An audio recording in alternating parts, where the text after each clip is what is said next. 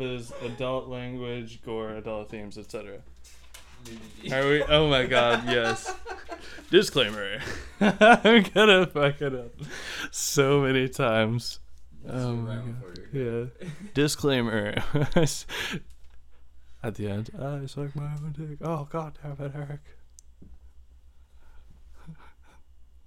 Oh no. Oh jeez, you bamboozled me again. Adult themes. Disclaimer. Gore, adult themes, gore, adult language, gore, etc. Gore. Gore. Have you seen Berserk? Have you watched the third Golden Arcade movie of Berserk? That's the podcast. This is just really opening. Disclaimer. Okay, what do we got? Say as fast as possible. Whoever Maybe as quickly as possible. I'm probably not the best person at this. You are, though. I talk the slowest. You're right.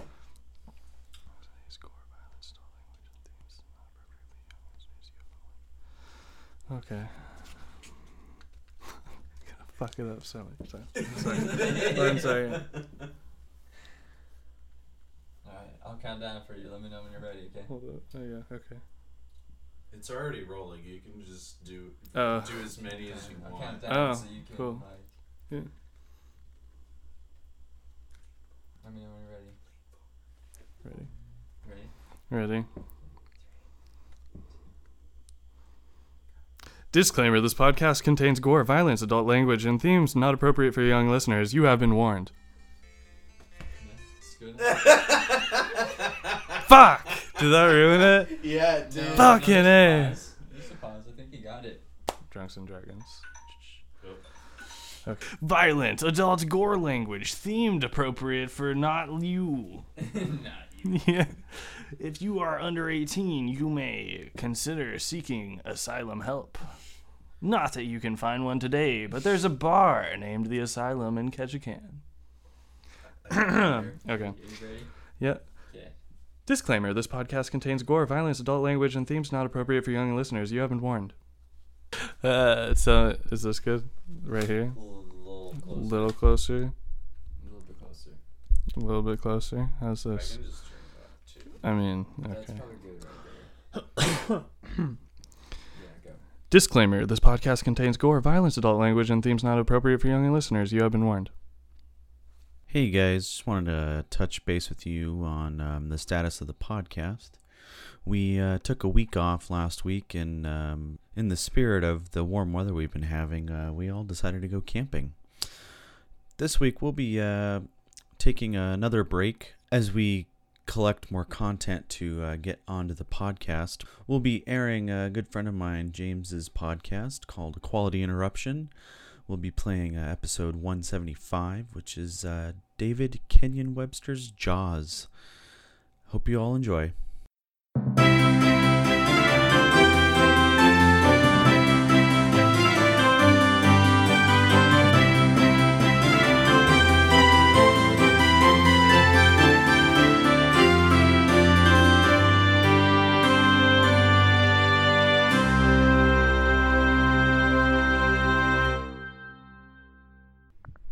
Okay, everybody, welcome to episode 175 We made it. of A Quality Interruption. My name is James Kisslingberry, General Layabout. My name is Cruz Flores, actor dad. And today, we did a little film I'd like to call Jaws. This film is from 1975, so Cruz, celebrate. We finally synced up some numbers with an episode. We did it long enough, and it finally happened for us. Wait, what number of episode is this? It's 1975. Oh, It's okay. Episode 175. Awesome. And this whole episode will probably be close, not exactly on, but close to the 4th of July. Yes, I I mean, well, picked it. that's just planned. I mean, that's obvious. That one, not so much. I mean, that's just it's. Oh, a you're page- talking about serendipity. Yes, I'm talking about Okay. numbers. Anyways, so this film is, of course, directed by Steven Spielberg. It stars Roy Scheider, Richard Dreyfuss, and Robert Shaw, a rare triple R. So that's exciting for everybody. What's his middle name? Who cares? It's everybody's middle name. It's just R? Who gives a shit? Rory. What? No. Three guys named. Anyways. Oh, you're saying the. So connections we have. Okay. We've done multiple. We have done a month of Spielberg films before, and I don't recommend you listen to any of those episodes because they're bad movies. Actually, download the episodes. Don't listen, and don't watch the movies either. They're bad movies. Raiders of the Lost Ark is good. Oh shit, we did do. Did we do that as that? That was our present at the end. Okay, you're right. Know? Okay, you know what? Listen to that one because that's a good one. I mean, you've probably seen Jurassic Park 2. Everybody has. Yeah, but now if you can avoid it, if you can avoid it, don't. Because here's what I'll get. You know what? Let me give you a spoiler alert for that one. That one scene with the trailer is good, and the rest of it's a bad movie. Yeah, it is. And the wheat field. That's good. Anyways, we'll move on. Do we do Temple of Doom? No, we haven't done Temple of Doom. Who gives a shit? We'll get it to it. Yeah. I feel like I'm always just constantly almost watching Temple of Doom. But anyways, moving on. Of course, we've done a Richard Dreyfuss film before, which was... Always? No, what film did we do? Anyways, we've done Robert Shaw. And I forgot, we had done recently, we have not released the episode, but we did, of course, From Russia with Love. But then I forgot, we also did one of the greatest films of all time, which is The Taking of Pelham 123. Oh, yeah. Which was, this is why I bring up Serendipity. We did that for episode 124 because we're fucking idiots. Yep, we just barely missed it. Or it's episode 122. Both are tragic in different ways. No, we did 124. Yeah, it's a fucking mess. It's okay. Yeah, but anyways, of course, and then what else have we done? We've done John Williams' score, which I don't know if... Superman was just white guy square glasses, right? No, it was. Anyways, we've watched this film together. We have enjoyed Superman together, and I'm sure we've also done other John Williams scores. And then last but not least, Roy Scheider, which we did the episode Sorcerer. Sorcerer comes up a lot, folks. And of course, Cruz did not do that one with me. That was with Metal Man. No, Eric I did. Bryan. I was here. Did you do that one? Yeah. I was here, and I liked Sorcerer. I think of all of the overblown, over-budget, 70s Hollywood destroying movies, Sorcerer is the best one. Sorcerer's real fucking good. Yeah. Because you don't count Reds, because that was in the 80s. I think Reds. I don't want to talk about Reds. Yeah, but whatever. Reds is Reds. Reds does not qualify in, I don't think, when you have Heaven's Gate. Right. It's very difficult. But anyways, both movies have a lot of trains. But we're talking about, of course, Jaws. Cruz, when was the first time you watched Jaws? Oh, geez. What was your first experience? I realize I'm bringing this on myself. I'm bringing up childhood. But when was the first time that you saw this film? Here's the thing, James. I don't know. Just like Star Wars and Indiana Jones, it's just a part of growing up that's like, a What's memory. your earliest memory? My earliest memory is probably seeing the third one and asking my parents how they killed the shark in the first one. And he said they put a gas pill in the water and then shot the pill. And I couldn't figure it out how that worked. Or a gas canister, I guess. Did you say pill? Yeah. Because that sounds like ESL stuff. Yeah.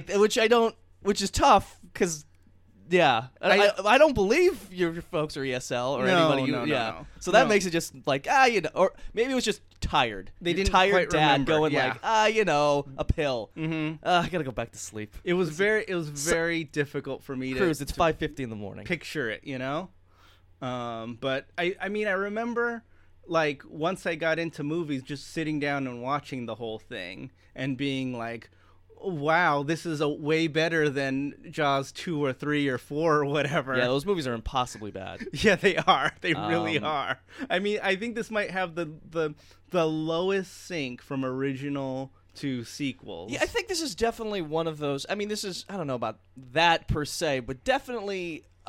choose a franchise that gets worse. No, I mean, I don't want to think about it. Yeah.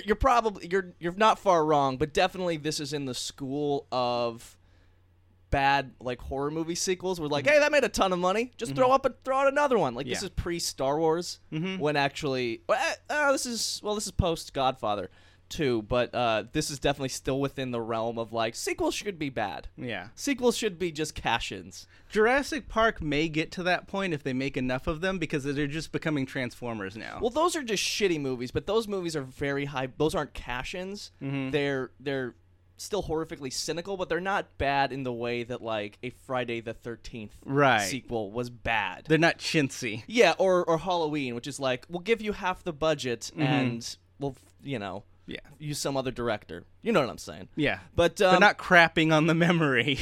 No. Also, I would go ahead and say that making bad Jurassic Park sequels is more in tune with what Jurassic Park is than is making a good Jurassic Park movie. Because except for the first one, they're all bad. Yeah. But anyways, we're moving on. We're talking about Jaws. We're talking about Jaws. Sorry, I'm sorry, James. No, Cruz, it's okay. We're getting things out. So I know this is a very personal movie to you because you are always in fear of a shark coming at you. Fucking yeah, that's where they live. Yep. Live in the ocean. They're machines bred to kill. Anyways, we're not talking about oceanographics, okay? We're talking Jaws. So I have a lot of distinct memories of having watched Jaws on TV because it was just always on TV, like nonstop. It was like this, Aliens, Predator. I could probably build up a bigger list of movies that just always seem to be on KTLA 5. Yeah. Or possibly UPN. Back then it was KCOP. KCOP, wow. They just was had that channel. What? No, what 13. was channel That was 9? 13. Was it? Okay, you're right. And yeah, it was just changed over. You're right. And it was just movies all damn day, Saturday and Sunday. Like from the moment you woke up until the late night, it was just movie after movie was after 9, movie. Right? Yeah, KCAL's 9. Okay, and that's gone. But anyways, KCAL 9 was always the crappy station. Yeah, it was. Always like if you want to watch rerun sitcoms. Sometimes there would be Disney Afternoon on it. You're right. Yeah, that's where the syndicated cartoons were. Everything else was terrible. Yeah. But anyways, so as I'm watching Jaws last night, I realized I've never actually seen the entirety of Jaws. Really? I have never watched Jaws. Wow. I have seen the ending many times. Yeah. I have seen middle parts. I've never seen the beginning. Maybe I have. See, here's the thing: is I have misremembered all of the bits, like the part where the two Hicks are on the dock. I remember as being the beginning of the film. Right. Because just in my mind, that's what it is. I mean, you should remember because we saw 1941. Oh yeah. There you go, the same actress. Ugh. I know. Well, Stanley Kubrick's allowed to be wrong once. Yeah. Actually, now I'm thinking about. Let's not talk about Stanley Kubrick being terrible. Anyways, things are bad enough. He's dead, so we don't have to worry about it. So yeah, I realized this is actually the first time that I have seen Jaws from beginning to end. And let me tell you what, Cruz. Let's hear it. Jaws is a very good movie. Stop the presses. Yeah, I'm going to go ahead, folks. Big, bold statement coming out of Jimmy K on June 26, 2018. Jaws, pretty good. Solid. So, since that time, for the last, I don't know, intermittently the last 8 or so years, I try to watch it over the summer. It's a great summer movie. You know what? See, yeah, you're absolutely right. It's about swimming. It's about America. Yeah. It's about government malfeasance. The most American of all things. So this is my main premise. This movie's about ostensibly 3 things.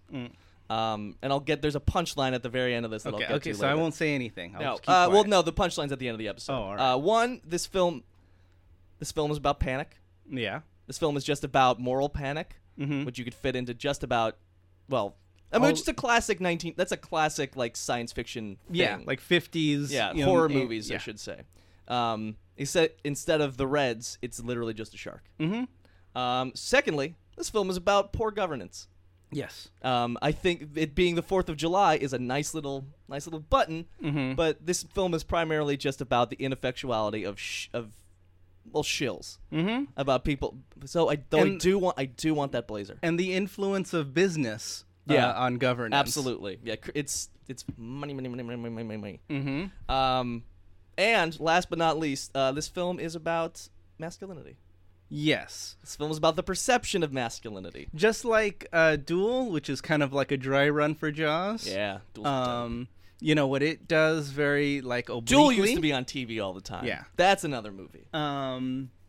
What it did very obliquely, this is a lot more obvious and specific about. Yes. But it does, I think it does a better job because it takes more time with it, Yes. Jaws breathes much better. This is the obvious point about Jaws, but this is the beginning of the blockbuster era. Yes. Which again, I think also kind of is thinking about it now. Jaws is this very interesting sort of transitional film where it's moving from kind of older Hollywood studio stuff, which it ended in the 50s, but this is sort of new. This is new Hollywood. And this is blockbusters, and it's moving from back when genre films like this are B movies. Yeah. Typically B movies. and then now these are the movies that make all of the money. Mm-hmm. And again, with the sequels, is this film, the series Jaws, is much more Planet of the Apes than it is Star Wars. Yes, it is. Even though it is much thematically similar, it is much more Star Wars in its substance than it is Planet of the Apes. Well, there is a lot of Planet of the substance Apes here. is so dope. Yeah, I know, absolutely. Like, I'm not saying it isn't, but I'm just saying this film has a lot more in common with the films of the era than other films in this genre. So I've seen like a couple of videos on Jaws. Or no, I watched a couple videos on Jaws. And I listened to a podcast I would recommend called The Soundtrack Show, where a guy goes in depth with like all sorts of soundtracks. He did like That'd be pretty good. Yeah, he did like a 4-part series on just Star Wars: A New Hope. So like, Okay, that's too long. yeah, it's pretty crazy. That's too. How long are the episodes? like an hour. That's too long. I know, and like he did 2 episodes on Jaws. I mean, I get it, but He did 2 episodes because he says that the movie, and I agree, is basically split in 2 between the first half, which is, or not exactly half in running time. There's 2 parts. There's land and there's sea. The land is a horror suspense movie, and the sea is an adventure movie. Yeah. Okay. And- yes. And so the first part of it, like here's the sound thing that I will recommend, that I will say, that I will parrot because I think it's really good. In all of the time on the land, you don't everybody, you've heard about like you don't see the shark because the mechanical shark didn't work and all that. Sorry. Go on. But John Williams' score fills in for the shark, and it's very, very honest. Most horror movies would try and trick you at least once. But until we get to the ocean, every time you hear the Jaws theme, Jaws is close by, and the louder it gets, the closer Jaws is, the shark is near you. Do you and think if you don't the hear Jaws? it, Do you think shark that's isn't there. diegetic? That's just the Do you sound think that that's Jaws source? makes. I think it is. I think it is. That's my. like, that's the Jaws pump up music. The shark has like headphones that it's like listening to, like, yeah, baby, I'm gonna chomp into some swimmers tonight. So that was another thing about this movie. They fucking murder a child, and they just fucking waste a baby, and it's dope. It's like I didn't see. So again, not having watched this film, Oh, yeah. I have not watched this film on TV, which is like exclusively the only time I've ever watched it. So when people mention, "Oh, that's when the head pops out," I never saw the head. yeah. I never saw any of the body parts or anything. So like No, the actual you see, impact. You see no, that I didn't. Yes, blood I know. pour right out of kid and the shark. And yeah, the first time I saw that, I was in college. Watching it in a what do you call it, class? Class? Yeah. And I was like, holy shit, that shark just bit into a kid. Yeah, so having never, again, misremembered so much of this film and having no real memory of any of it, I was shocked at so much of this film of like, whoa, the shark's actually killing people. Yeah, it is. That shark murders a baby, it murders a woman, it murders an old dude, which is nice. So like, Does it only kill 3 people? well, okay, let's go through Okay, it. Chrissy, 4. Yeah. Chrissy, Alex Kittner, the dog. It eats the dog. Presumably either that or the dog just drowned. Which dog? Remember the guy throwing the stick and he's calling for the dog and the stick comes back and it's just like coming on the shore? No, I have no recollection of that. Oh, okay. I watched the entirety of this film. I was not walking in and out either. I have zero recollection of that. It's supposed to be a foreshadow of Jaws eaten. So after that, when was this? What part of it's the? right before Alex Kittner gets eaten. It's like right before. It's like foreshadowing Alex Kittner. Oh, I have no Kittner idea. getting eaten. No. So that's 3 people. The fishing guy. 2 people and a dog. 2 people and a dog. The fishing guy. And then I think that's it. Quint. Yeah. It's pretty. I mean, 4 bodies is pretty good. look, I'm just saying 1 body's too many. But Right. This is But hey, the beginning is maybe more, the mayor has a point. I mean, 1 person. I mean, automobiles kill more people than sharks. Well, we'll get into that, James. I just want the mayor to be like, hey, you know what? you want me to stop the cars? I could get killed Yeah, that's all I want him to do. It's like, what? You want me to take away cars? They do that on Mackinac Island. No, not Mackinac. What's somewhere in Michigan? Who cares? Fun island jokes for everybody. The first half of the movie is the land part of the movie has a lot of Hitchcock to it, especially that right before Alex Kittner gets eaten, because there's a lot of crowds, there's a lot of distraction. You know, it's that classic, like, somebody is like terribly preoccupied with something and like nobody will leave them alone. That is okay, I see that. Also, it's interesting because it doesn't quite become Hitchcockian at any point because it's never affected. Like Brian De Palma's Hitchcockian because Brian De Palma can't help himself. But Spielberg, you never think of as being a director with affect, right? Like even Martin Scorsese isn't a guy you would do that, but like every once in a while, Martin Scorsese is gonna have like an iris dissolve, right? And you're gonna go, he's gonna have a star wipe, and you go, okay. I mean, well, it leads into like the very other than John Williams, but it has that what do you call it, the focus in while pulling out. Oh yeah, the vertigo. Yeah, the vertigo effect. I mean, sure, it's called something else. This but it's the this vertigo is probably thing. one of the best uses of the vertigo effect, including Vertigo. Maybe the best in any movie. Yes, I would say it's better than Vertigo because Vertigo's just like, oh, stairs. You're like, all right. Oh, insurance fraud. But no. So what's interesting is that it never quite become full blown Hitchcockian because of the fact that you've got some real sweet 1970s sound mixing. Yeah, you've got a lot of people just off mic. And it's the best. And a lot of those people, he just hired a bunch of people from Martha's Vineyard, just locals, just coming up and like saying one line. It's real good. And it's excellent. And everybody just looks so 70s. Everybody is sunburned to shit. Everybody is in that bad, the sun is good for you, 1970s look, which is like, no, white people, stay out of the sun. Well, yeah, it's that white people who live on an island kind of look, you know? Wear a hat. God. Like Australians, too. Yeah, you know? Australians. Australians like, oh, no, you can't go out in the sun. It'll fucking kill you. What are you, mad? All red. Well, the shark used to come around here 20 years ago.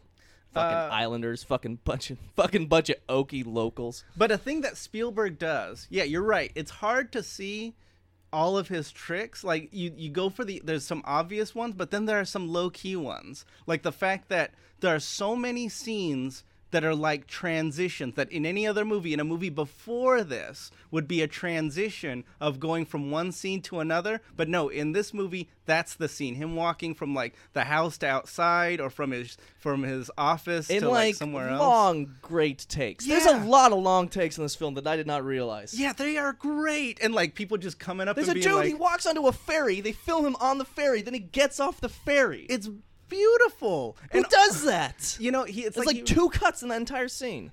It's like, and I'm sorry, I'm yelling about Jaws. No, it also reminds me of Akira Kurosawa in having so much movement. Yeah, you know what? This is very Rashomon. Yeah, there's so much movement. You know, if characters are still, there's an absolute reason. This is a very Kurosawa-esque. There's a lot of people walking into the camera, then it turning and fall, and then the focus changes just by the camera turning. Yeah, exactly. And it's that kind of, you know, it's like he's using great staging. Yeah, this is one of the best staged movies I've ever seen. It tells you everything you need to know, you know, just by where the camera is pointing. Yeah, I feel like maybe, again, this is one of those movies, and act like the smart guy here, is one of those movies where maybe people learned all the wrong lessons. Yes, exactly. Where the good stuff, I mean, this film is great, from start to finish, this movie's fucking great. But everybody pays attention to like all the action staging and all the horror scenes, but really, those don't work if the island is boring. Exactly. And the island never becomes boring, even though, ostensibly, what's the plot of the island? Roy Scheider is nervous, and there's a mayor who's looking to make money. Because Spielberg That's knows boring. that Spielberg understood that the beginning would be boring if he didn't have all of these moments and camera movements, and it's only 10 minutes between when Chrissy gets eaten and the scene starts where Alex Kittner gets eaten. Oh, wow, really? Yeah, it's 10 minutes between shark attacks. Huh. It's crazy. Yeah, I mean, again, just real quick, this is not a hard and fast rule, but I remember talking to a producer friend of mine, and he was saying, like, if I don't know what your film's about in 20 pages, which amounts to 20 minutes, it's a bad movie. Yeah, exactly. You gotta get things going. This movie tells you, and then it's not too far after like the 20-minute mark that Richard Dreyfuss appears. Mm-hmm. Like they build him up, but Richard Dreyfuss does not appear immediately going like, I know sharks. And they Quint even like he comes put in him and he leaves. And like that, like, let's talk about that scene real quick. It's great. It's been parodied a million times. But what's great about that scene, which he's just like, "I'll kill your bird," and it's like, okay, buddy, we're talking about sharks. Porkers, Like, you're talking about porkers. Okay, sir. I don't know who let you in, but like his whole pitch is like, I'll kill your bird, and I'll gut it too. If anybody needs me, I'll be drunk on a boat. Which boat? You know which boat.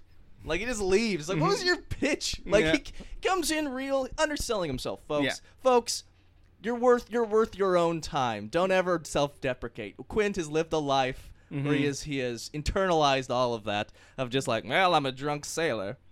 And also, good for Robert Shaw being allowed to do his own accent for once. Yeah. Of just like, all right, so I'm thinking he's going to be a local. I'm not doing that. Yeah. Okay, well, you are Robert Shaw. You're very frightening.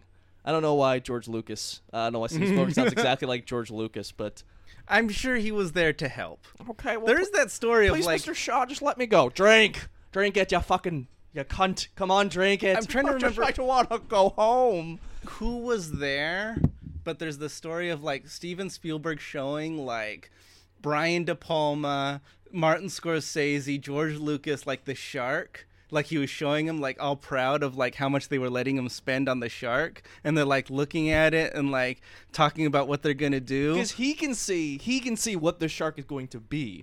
And then like all of a sudden like one of them touches it wrong, and like it seems like it might break, and they like scatter like little kids. They like all of a sudden remember they're like all in their early 20s and can be kicked out of Hollywood at any time. Oh yeah, I probably should have been. I mean, even with success, just kick him right out. So actually, let's talk about the shark real quick. This is one thing about the movie. That shark does look like shit.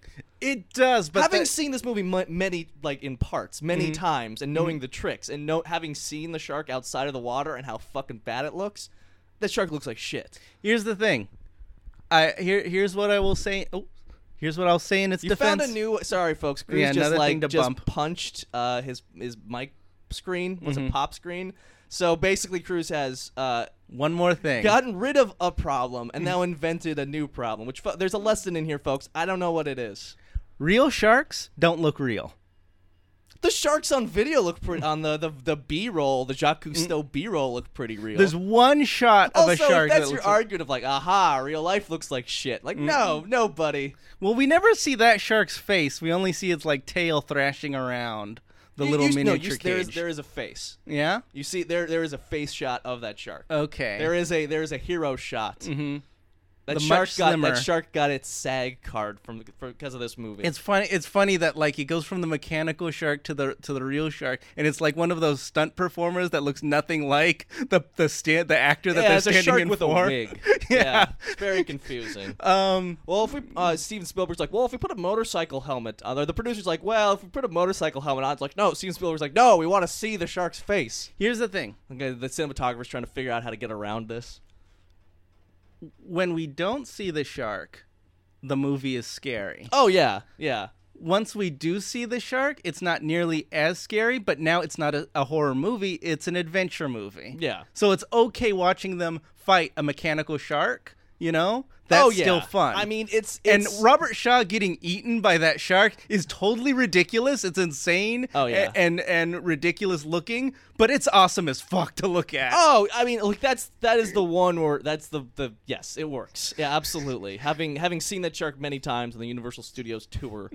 But like, I mean, yes, it works. It works in the same way that like a lot of 1970s films work, like Alien. You watch Alien as many times as I've watched, that alien looks like shit. The one scene in Alien where you see the whole alien and it's given like those jazz hands, like ha. You see more of it later, but yeah, like definitely, it's like that's rubber. Or But when like he's- it's better. It's still more frightening because even though it's rubber bullshit, it's cooler and it looks better than CGI of going like, this alien looks perfect. And you go, Yeah. well, no, It's not real. Yeah, like, it doesn't move like anything. You know. We can make something look like anything. Like, who cares? Make a suit. Like, yeah. No, I absolutely agree. I don't know what this is. I'm sure there is some psychological, like, I'm sure somebody has a master's degree that has a very cute phrasing for this, but the idea that something that looks fake looks better and is more interesting than something that is perfect looking. It's adjacent to the uncanny valley. It's probably similar. But it's like it looks better if it's uncannier. Yeah. I don't know. I look this up. Somebody hit me up on Twitter. That might be it. It might be that it looks somewhat wrong that makes it scary. Well, you also know it's physical. Like that's the other thing. You know, Yeah. like as shitty as this foam rubber shark is, it's got weight. Whereas, like, again, I like, you know, again, I talked about Alien Covenant. Jurassic World dinosaurs. Yeah, I mean, because I don't even want to talk about those movies. I'll talk about a movie I've seen with Alien Covenant. It's there's a lot of practical effects, but like once the alien appears in CGI, like that's a cool action scene, but also Who cares? You can do anything. Actually, I'll say that one isn't as bad because I think those scenes work. But again, the thing that depresses me, and just having seen the trailers on Jurassic World, is that there's a wonder and I don't think it's just because I was 5 when I saw those movies. There's a wonder and a majesty to that initial film that is why that film works. Again, it's everybody learned the wrong lesson from Jurassic Park. Whereas now, it doesn't mean shit because it's just like, there's eight T-Rexes. Well, who cares? Yeah. Anybody can make 8 T-Rexes. And actually, sorry, this will lead back into Jaws. The reason Jurassic Park works and the reason this film worked is because people react to it. Maybe that's what it is. You just throw up a shitty blob and Roy Scheider goes, "Oh fuck!" You go like, "Oh, Roy Scheider's scared. I'm scared now." Right. Whereas Roy Scheider looks at a shitty blob and goes, or like I don't know, Ray Milland, some actor I do not care for. Well, the plot of of Jurassic World was that nobody cared about the dinosaurs. Which again, it's one of those things where it's like, oh, you outsmarted yourself on this one. Like, look how crappy these dinos are. Like, that's your pitch? Yeah. We're going to spend $200 million on I guess it worked. But like, the thing about Jurassic Park, and again, this is just Spielberg being really good at his job. Yep. Is that you have Alan Grant, who's the crustiest, most boring-looking professor-ass person in the world, show up, and he sees those brontosauruses, which don't look great now, just because the way CGI works. He's like, whoa, oh, bro, dinos, and you believe it because there's like a wonder and there's a weight to a reaction like that, and you get that in this movie. Hey, I get that when King Kong opens those gates. Yeah, that is amazing. You and Hitler, but something in common. One more thing. Urban legend. That's apparently his favorite film. I don't believe it, but Wait, well, is he still alive? yeah, the movie came out in the 1920s. Okay. Yeah, no, it's his current favorite movie. Adolf Hitler, famous 140-year-old anti-Semite. It is King Kong and then Alien Covenant. That's a weird one. That's not even the best. That's not even the best Alien sequel. But no, so I just think there's something in like I realize just about like these blockbusters and like big spectacle movies is that you can get first off. Actors are important in films, as it turns out. I mean, I once thought of making a whole blog of like the really good movies of like just the reaction shots and just calling it the blog. Oh shit, there's a whatever, you know. Oh shit, there's a dinosaur. Oh shit, there's a rancor. Well, Cruz, you're not allowed to do that until you have done the people in monster suits smoking. Yeah, that's a better that one's one. Still the best. Folks, if you want to steal that from Cruz, just put that idea I would out love there. to see that. Just link it back to the show. That's the important thing. So, I think one of they hit on something that I don't think was intentional, but like really made this hunting adventure work is the fact that because the shark is in the water, and obviously you're not going to go in the water, well, until the end. Yeah. You can have the protagonist and antagonist in the same scene and not have to resolve the story right away. Yeah. If you were making any other Monster Hunter story, you would have to contrive ideas for why, once they meet, why isn't this story over now? Yeah.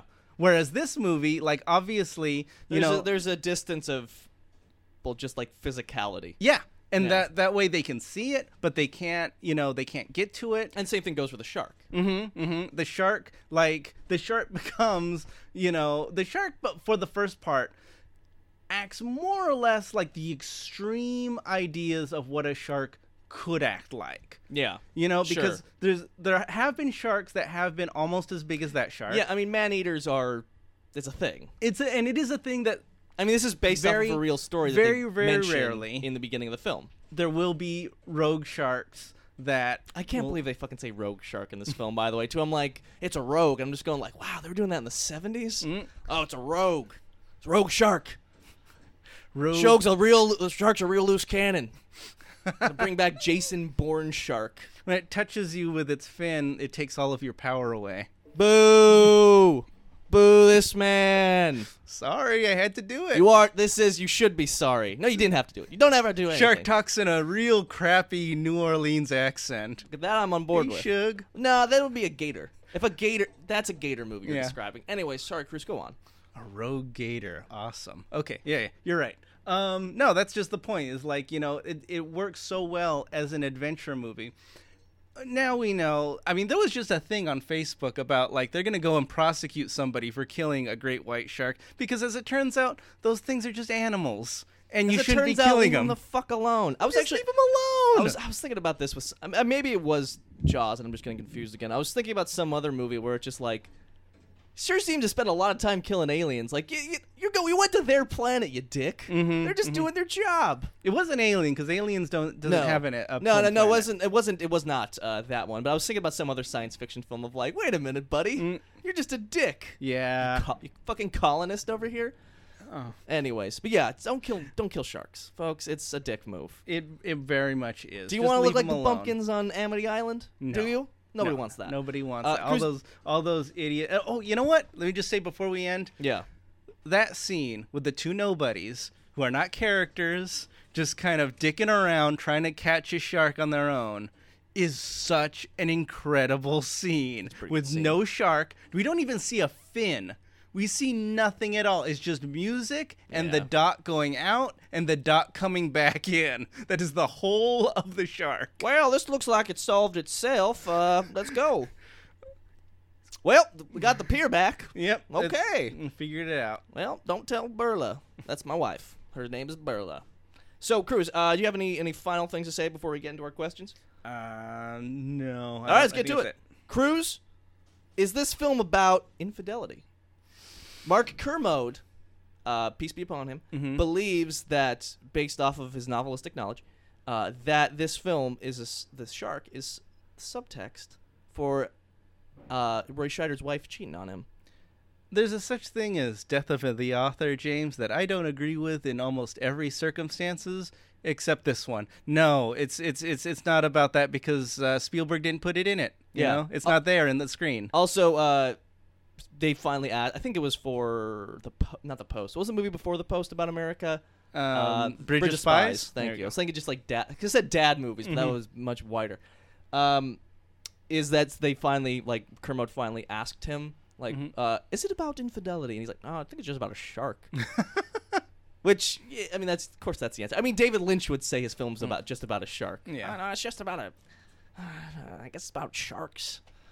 So he made a book I got a about headache. infidelity, and he had the younger, Peter nerdier shark scientist be the one to cuckold the main character. Oh, That yeah. seems- yeah. He's also rich. Also, there's some good jokes about him being rich. But anyways, this film. hold on. Let me go. There's one last thing I wanted to ask you about. What's that? No, I think I do know the answer to it. Never mind. Great. Okay. I This was film is gonna- not about infidelity. Okay. It is about shark hunting. And it's about how sharks can break you psychologically like they do to Quint. I mean, yeah. Yeah. That's Like it's funny how like we see him and he seems like such a roguish cool guy. no. He's just like all fucking traumatized out. Yeah, he's like he's basically, as the more scenes go on, you realize this guy is falling apart. Yeah, it's pretty good. It's pretty great. So Cruz, this film's name, Jaws, for those keeping track. Is this a good title, bad title, or a great title? It is maybe the most perfect title, I James. would say it's a great title. Yeah, it is a great title. Okay, so Cruz on the Cruz Flores patented scale of toxic masculinity, 1 being a shark, 10 being a shark hunter. Where do you fall? Where does this film fall? Toxic masculinity. Right, Yes. right. On the Cruz Flores patented scale of toxic masculinity. Those keeping track at home. Well, this movie is about masculinity, and so toxic masculinity does play a part, both in the mayor and with Quint. Because Quint, by the end, goes from a cool guy you want helping you to an insane person that you want to get away from. I don't know that he's ever cool. Like, rewatching this movie, it's just like from minute 1, you're like, oh, this guy looks like a problem. You trust him before the end of the movie. You trust him as a shark hunter. I don't know that I even trust him as a shark hunter. Because I'm just looking at this crazy old man going like, I'll get you a shark. Like, fuck off, old man. You don't know how to. Oh, yeah. Tell me how to. You gotta. Please tell me all the sharks. Actually, he has killed sharks, but. I will say. All right, you got one. You got that one. It comes as a surprise. I don't trust anybody that very clearly lives off of the place they work. And not only if you're that, a cab driver and you sleep in your cab, you're probably not a good cab driver. He decided to stay in more or less the same situation as the most traumatic experience in his life. Well, you go with what you know. I mean, what do you do? Let sharks take the sea away from you? Not unlike... Cruz? You gotta get back on that seahorse. Not unlike Darth Vader staying on that lava planet Well, once forever. you get, bit once, twice, Cruz, closer to danger, farther from harm. The safest place to be is hunting the shark. Yeah, right in the lava. I'm going to give this, you didn't give a number yet. Oh, But yeah, 6, I guess. I'm going to say it's a 6. Yeah. It is features in the film. It's ostensibly about that, but I would not say that there's anything especially toxic. Yeah. It does advocate... There are other problems of this film, but it does not advocate for that It either. advocates a middle path of Roy Scheider between the intellectual and the physical. Worked for Nam. Mm-hmm. Also, real quick, let's just go quickly through the lead actors. Robert Shaw steals the show. Yes. He's the best. Also, there seems to be a scene where Richard Dreyfuss tries to get in Robert Shaw's face, and then he seems to catch himself. Yeah. Because he realizes he's going up against Robert Shaw. He's like, "What do you want?" And Robert Shaw's just like, "Ah." And you just very clearly can see the math. And maybe I'm imagining this. You can very clearly see the math of Richard Dreyfuss. Richard Dreyfuss, famous over-actor, just going like, I gotta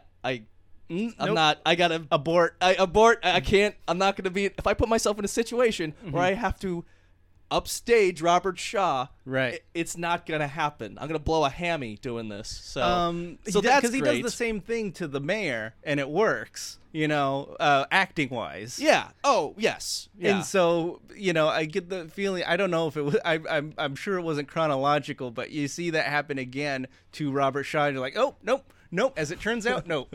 Yeah. It's great. Robert Shaw steals the show. He's the best. I think Roy Scheider is doing absolutely pitch perfect Roy Scheider, which is he's just sort of a weary middleman. Yep. A sorcerer, he has a lot more to do, and it's much. I think that's a more interesting role, but this is a very good continuation of Roy Scheider middleman roles. Also, he's a great dad, and he's so that's good. Yeah. So also I think it's interesting that Roy Scheider is basically either he chose this as an actor or it is written in the role. He seems to be a much quieter person who is a much more reserved. Which is the big because the way I remembered it, the big conversation about them showing off their scars. It's all three of them doing it, and there's a moment where drunk Richard Dreyfuss is like, check this out, and you see Roy Scheider kind of check himself out, like he's going to step in and go, I got shot. That's why I'm in Amity and not New York. You almost expect that, and then he just kind of checks himself and is like, no, I'm not. He may be one of the quietest, calmest New York police officers we've ever seen in movies. Yeah. Very clearly, he was just like, I can't do New York anymore. This sucks. Yeah, exactly. So I think Roy Scheider is a very interesting, counterpoint to these two Yale actors. And I think also it's just an interesting choice to basically have a ostensibly the main character, the main protagonist, who is basically just sort of doesn't want to be there. And you know what? Until the end. Until he has to make decisions, then he's like, all right, shark, you pissed me off. Any other director, this character would be boring. They would be boring. Or they would make the choice to make him like Chris Pratt, where he's fucking like popping off, going like sharks. Blah, blah, No, blah. he never pops off. He never, He's got some one-liners, but he's not like, well, you're gonna need a bigger boat. Yeah.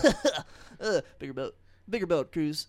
Bigger boat. He's just a good man. Yeah. Trying to do a good job, not making a fuss about Maybe it. that's your Spielbergian affectation. Yes. Like this one thing of like, what if people were decent? It's like, oh, you'll never stop, Steven. Oh, never stop. Okay, so lastly we have Richard Dreyfuss. Oh, and yeah. Richard Dreyfuss. Richard Dreyfuss, with like the most like Jeffrey Wright-esque affectations on him. He's got a beard. He's got glasses. He's got hair. He's Daffy Ducking the fuck out of this role. Yeah, but it's a slightly more reserved, relative to Richard Dreyfuss. For folks, if you think we've yelled a lot in this episode, go watch any movie with a bad Richard Dreyfuss movie. Mm-hmm. He is fucking spinning his wheels. But I think it works for this because he is playing an eccentric, and he is playing a very specific type of college dude, which I didn't realize. Which is he's a grad student who very clearly is like, my family's worth a ton of money, so I just study sharks. Yeah. I'm just gonna do what I want. And you're like, yeah, okay, like you suck, and we know you suck, but you also know you suck, so you're actually good. You know what? Brotherhood of the Wolf was like if Jaws, the main character, was Richard Dreyfuss. Yeah, I'll give you that. Yes, yeah. You know what? Who's the? No, we'll get into that later. I guess Quint is the Indian gentleman, who isn't Indian, but anyways. Manny, that was a character. Anyways, whatever. So let's get back to the questions. Cruz, what's the lesson of the film? What did you learn? Just be a good husband, a good dad, and try to do a good job, James. I'm glad. That's a good one. I'm going to say don't trust government, but also trust the cops? Yeah? I don't know. You know what? Don't trust the ocean. Which is, I'm going to say, the government of the seas. Yeah, it governs the seas. I'm going to, you know what? I'm writing this out now. It doesn't make a lot of sense. I'm gonna say, like, listen to experts. Actually, that's the lesson. Listen to people who know what they're talking about. You know, you didn't get to it, James, but this is not directly about Vietnam, but it is obliquely about Vietnam because it deals with the kind of We're still in Vietnam when this movie came out, by the way. Jeez. Yeah. Anti-establishment, anti-government, and just the fear of what's out there that came from Vietnam. I'll give you that. Yeah. Actually, just sorry, real quick. I mentioned Helen Keller at the top of the show.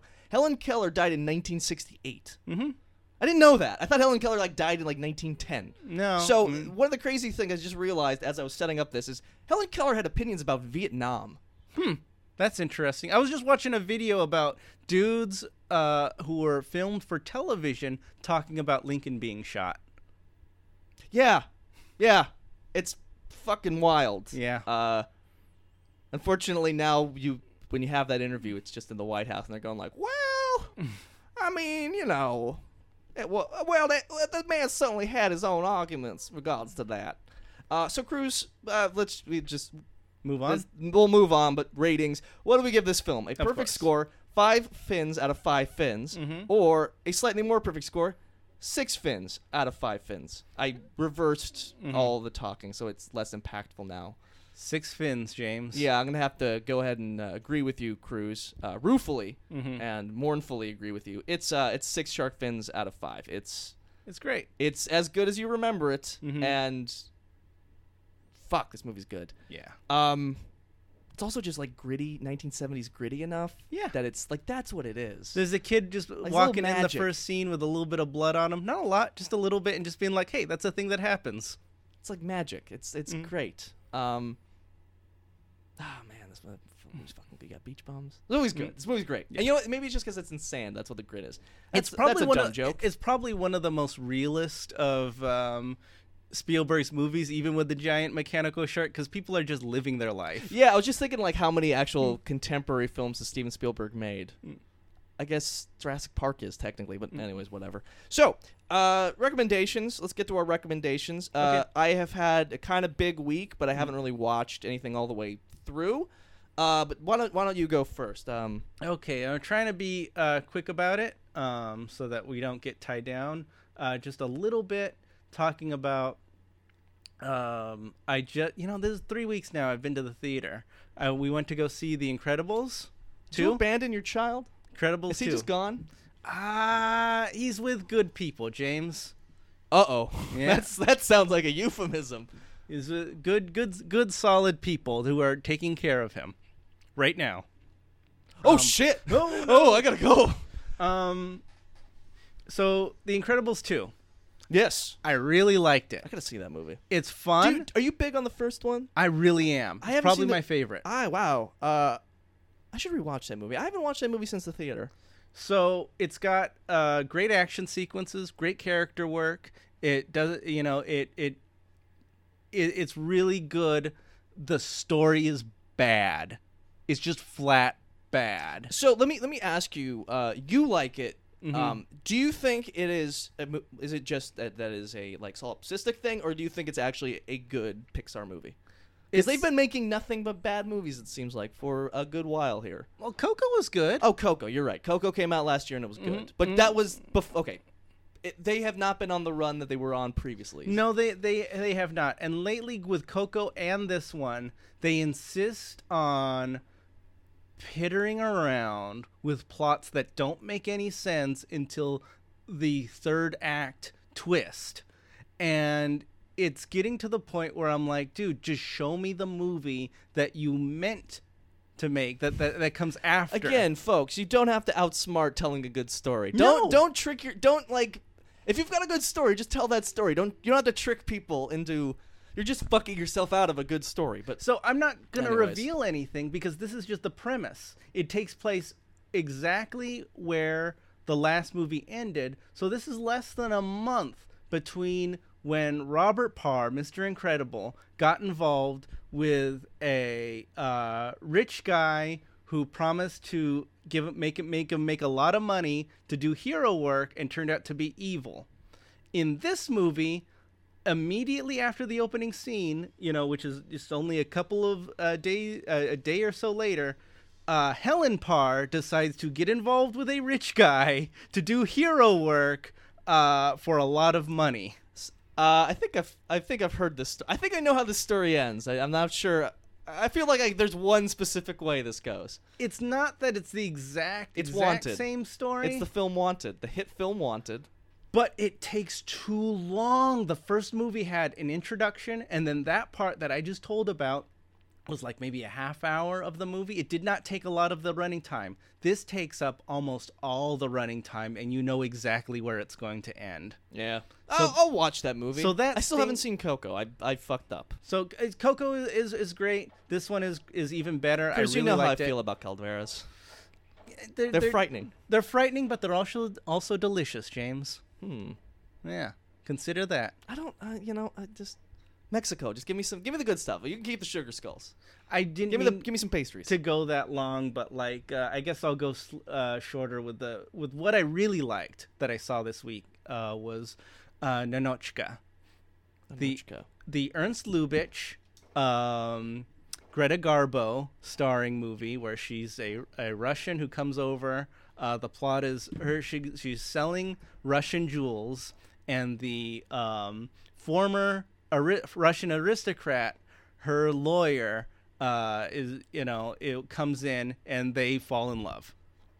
Great. Yeah, and it was written by Billy Wilder, and they Great. have that old world kind of like they're very not happy about communism, as you may expect.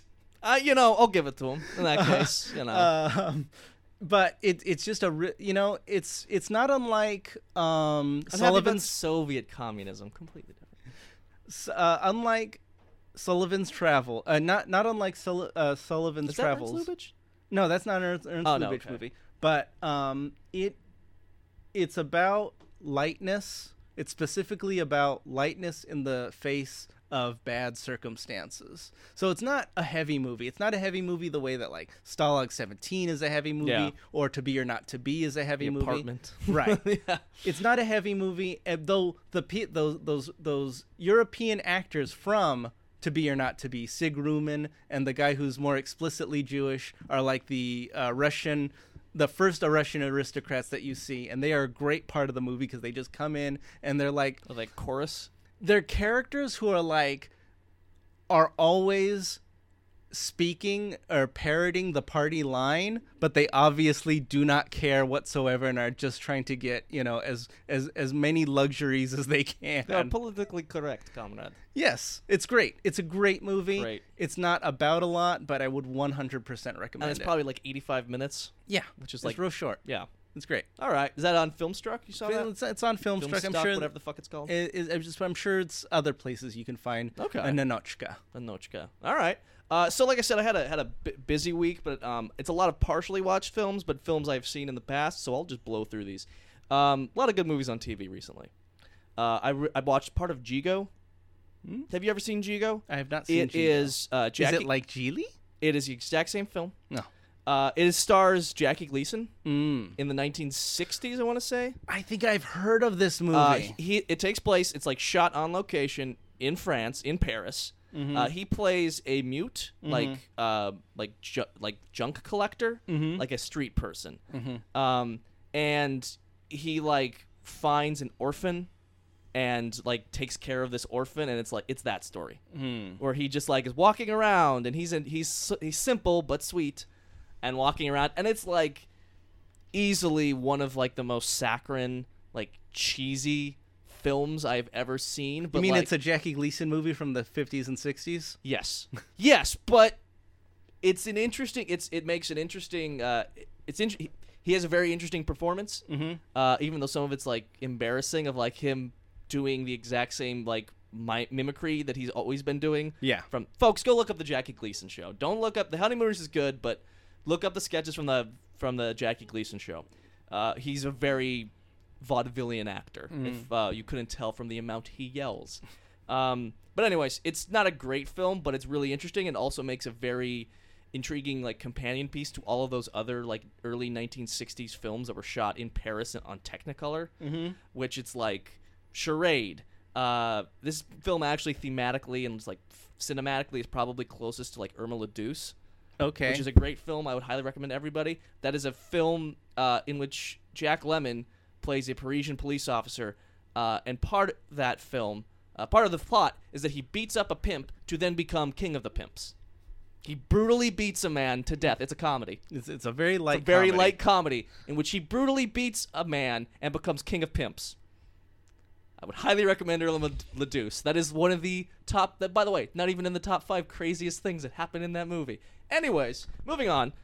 Speaking of France, French Connection 2 is on TV. Ah, that's the getting shot up with... Oh, wait, is that Papa? Yes. Yeah, okay. Yeah. That's Yeah. the getting shot up with heroin one. Roy Scheider is not in this one. Okay. There's Is that you get- Frankenheimer? That is Frankenheimer. Yeah. It's a good John Actually, it's not even a great John Frankenheimer film. It's not even a great sequel.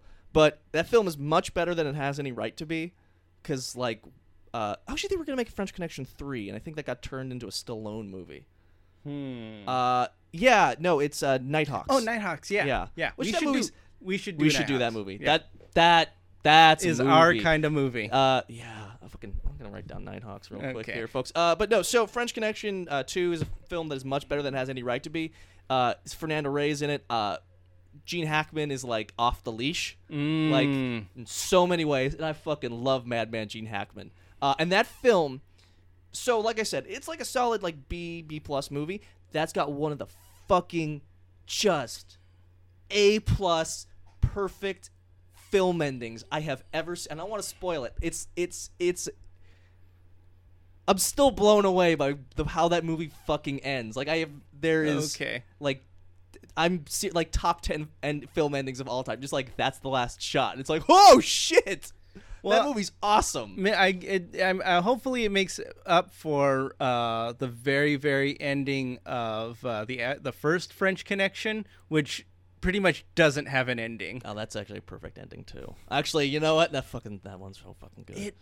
Oh, well, We don't need to talk about that because, by the way, spoiler alert, we're going to be doing that film soon. Will we do the Ed O'Neill Popeye Doyle? Yes, we will. We'll be watching that on YouTube. Okay. No, we're not going to do French Connection. No. So, anyways, moving on.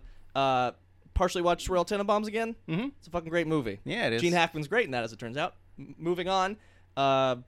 Few other things. I'll just go in fucking order. It doesn't really matter. Mm-hmm. I finally watched The 40-Year-Old Virgin. Mm-hmm. I've fucking never seen that movie. Yeah. That's a fucking really good movie. I'm trying to tell you, James. There was a reason why they let this guy do whatever he wanted for a while. Yes, you know what? You're right. Mm-hmm. Actually, I don't know if we've ever had an argument about that, but like I've never felt the special need to watch it. But I was at a bar. Here's how good that movie is. I was at a bar doing other things, and the movie was 20 feet away above me with subtitles on that. I could not hear anything. It was I still laughed out loud about 4 or 5 times. Yeah. Just reading subtitles. It was such a breath of air when it came out of other movies. It's hard to think, like, there's so many bad Judd Apatow directed and mostly produced movies now. Yeah, that was part of my whole thing against all the Judd Apatow and like Seth Rogen films. It was like, from one of the 47 producers of Superbad. It's like, I don't fucking care enough about Superbad. Why would I want to watch a guy who's very clearly not Judd Apatow, the one guy who's behind all this shit, make a fuck off. Get the fuck out of here. I don't care about McLovin enough. But he brought a lot of... I would watch McLovin sequel now. Old Man McLovin. Make that film. He's like burnt out. He's arthritic. He's 70 for some reason This now. guy's a cane. Yeah. Still trying to get laid. Still same outfit. Yep. Anyway, sorry. Continue. Nah, that's it. That's just it. You know, when I saw it the first time, I was like, well, this isn't like any... You gotta remember, comedy before that was like just coming off of the Saturday Night Lives were over, but now of the 80s and 90s ones were over, and now it was like Wedding Crashers and... Wedding Crashers is after this, I want to say. I think it's before. Yeah, who gives a shit? And yeah, and I think Wedding Crashers is good. And another film that everybody learned the wrong lesson from. It was just so different from the comedies that had come right before. It's thematically similar to American Pie, just in terms of like, here's some cum, but like there is something in that film that is like that the romance works, like the relationships actually work. Yeah, as like far out of field as some of those fucking scenes go, which is like no human being would ever react in any way like this. There's still like a heart and like a core to that film where it just really works. So I would recommend The 40-Year-Old Virgin. Sorry, blowing through. The other thing that I've been really into lately. Well, first off, I'll just say a couple things. I've been watching Kill la Kill more. It's still a really good like show that is based entirely around fan service. They're like, we'll throw some teenage boobs in this show, but also we have an elaborate fight system based around your high school class rankings. I don't know. It's a great show. I would recommend that if you have a half hour to kill. I've also been watching a very different anime, which is Aggretsuko, which is the I can't even think of the fucking name. It's the Hello Kitty company, and they Sanrio. Thank you. They made a cartoon about a beer drinking accountant, Red Panda, who sings death metal. Oh, what was that again? Aggretsuko. That's right. Okay, I gotta check that out. They're like 15-minute episodes, and it's very cute, but it's also just a very good... I don't want to say drama. It's very good stories about just how shitty being alive is. Of just like, hey, working sucks a lot, and it's terrible, and like that stuff is very, very real. Of just like, hey, you do a good job. Here's a bunch more work. Yeah. And we'll yell at you. So I would highly recommend Aggretsuko. It's very light. Awesome. And it does also get like the tone of like being 25 and not knowing what the fuck you're doing. And it has a lot of... There's just a character who's just like... I'll just do a real quick spoiler. Like there's a character who basically is like completely unemployed, and she's like, I just travel. And Retsuko's like, how do you do it? Or she's like, Retsuko's like, but what about our dream? And she's like, Retsuko, the reason I can follow my dream is because people like you are working hard, and that's how society operates. And you're just like, is your whole pitch is that your job is to? I guess that's kind of inspirational. That like I'm making other people's dreams happen because I'm miserable. But it's like, man, this isn't fair. Now I'm gonna drink this wine with a straw. Because I guess they do that in Japan. I don't know. It's a fun show. So last but not least is the show that I've actually been really getting into, which is a show that I have put on for years and years and years, which is a show that's also on Netflix called A Very Secret Service, which is a French mod spy show. Interesting. That takes place in 1960. When was it made? About 2-3 years ago. Oh, okay. So it's basically I was talking to Alex about this. It is a more it's basically Mad Men but more satirical. It has that very like biting Gallic wit to it, which is like they were just like, oh, you just said it. You just made a very flat joke about torture. Okay. So if you know anything about like French history, or basically if you've just seen Battle of Algiers, you're probably ready for this show. It's not like there's a lot of in-jokes about like Mitterrand or whatever. He's later, but you know what I mean. De Gaulle. We got some sweet De Gaulle jokes. But it's very flat, and I think the show is much more acerbic. I was worried that it was just going to be like this Kafka-esque nightmare where it was just a lot of jokes about like paperwork. Yeah. It is not that. French humor. Yeah. Well, it's the two things. It's like are the French making fun of this and you actually mean it, or are you just so cynical and burnt out that it's just about a show about about fucking Camus. And it's not that. It's a much funnier show, and it does seem to have a philosophy, which is nice. Basically, it's a show. It's fuck. There's a lot to talk about on that show. I would recommend you watch an episode. Maybe we can talk about it later. There's a lot of smoking indoors, and there's a lot of people like drinking during the daytime. Oh, there's a joke that made me laugh out loud, which is like. So the show is basically about like a young spy who's like brought onto the service, and he's very idealistic, and he's like, we're gonna do this right, and everybody else is like, kid, don't get tired. Look, it's a government. We're on the government payroll. Yeah. Don't worry about it, baby. It'll be all right. It'll be fine. These things work out on their own. But so he's like very, very. It's a lot Idealistic. Yes, idealistic, and like he's. I'm basically just thinking of the rabbit cop from Zootopia. Oh yeah. So that. Okay. But so there's like the joke. I've laughed out loud a lot, but the joke that really got me, and I'm just gonna spoil it just for the tone of the show, is like they assign him this some job, and he's just like going through, and he's like looking at like maps of Africa, and he's like consulting National Geographic, and he's got like his desk is like covered in papers, and there's nobody else in the office, and the lights are just off, and so you're like, oh wow, he's been burning the midnight oil, and the secretary comes by, and she's like scared. She's like, Monsieur, it's 5:45. Everybody's left.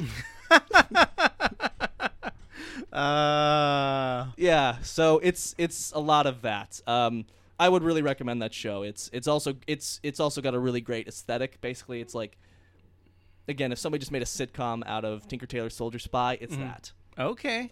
So that's the remains of it. That's all I've watched. Like I said, big week. Yeah. So that's that, folks. Let's get to the plugs, Cruz. So I actually have a plug this week. I said before on previous episodes that I would be on an episode of Mostly Minutia with our friend Colleen Lindell, talking about Henry being born, and it finally come out. This will probably be several weeks later. It's already been on the Facebook, so if you're listening, you probably know, but just in case there are just listeners out there, look up Mostly Minutia, and my episode will be on there, and it's a real good episode. I'm very proud of it. I'm real happy about that. I might have doing this episode has inspired me a bit, and I might have a YouTube video about Spielberg. Real short, only about like 3 or 4 minutes long, but I'll try and put it up. It's mostly done, but I think it'll probably be up by the time this episode is keep done. eyes plastered on YouTube. Yeah, for YouTube.com. Keep your eyes out. A quality interruption. That's where it'll be. Okay. So for me, just same same basic shit. You can go to our Patreon, patreon.com/quality, which I really need to do. I really need to put that up front. I gotta get inspired by Alex Slater. Gotta get our shit together over here. Patreon.com. Yeah, someday. Patreon.com/quality, which supports this program and the program that I do with Alex Smith, which is called World's a Mess, which is a dumb news program. So, folks, if you want stories about snakes mostly, people burning down their house because of snakes, people losing snakes, people drugs going in weird places, like snakes, stuff like that. If you just want the dumbest news possible, please go to my program. Stuffing drugs into a snake and then shoving that snake up somebody's butt. Well, you gotta wait until episode 102. Yeah. So we are back. Alex is out of town, but we are officially back. So just pay attention He's gotten to that. Kicked out of New York. Yeah, kicked out of New York finally. Which it's tough. He broke every law until he finally got to the one they could not look past. Is he running for office? There you go. Yeah, they're crooked over there. That's the joke. Anyways, so you can go do that. All my social media shit is just on the show notes. I don't know. Twitter. Who gives a shit? So that's that, folks.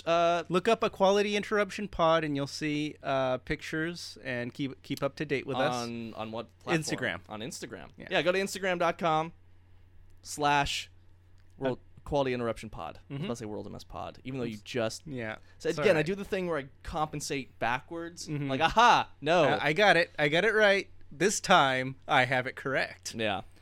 So Cruz, let's why don't you sign us out? My name is Cruz Flores, and I have a toddler. Well, Cruz, I'd like to say farewell and adieu to you old Spanish ladies. Farewell and adieu to you ladies of Spain. For I am sailing back to England, and I hope to see you again.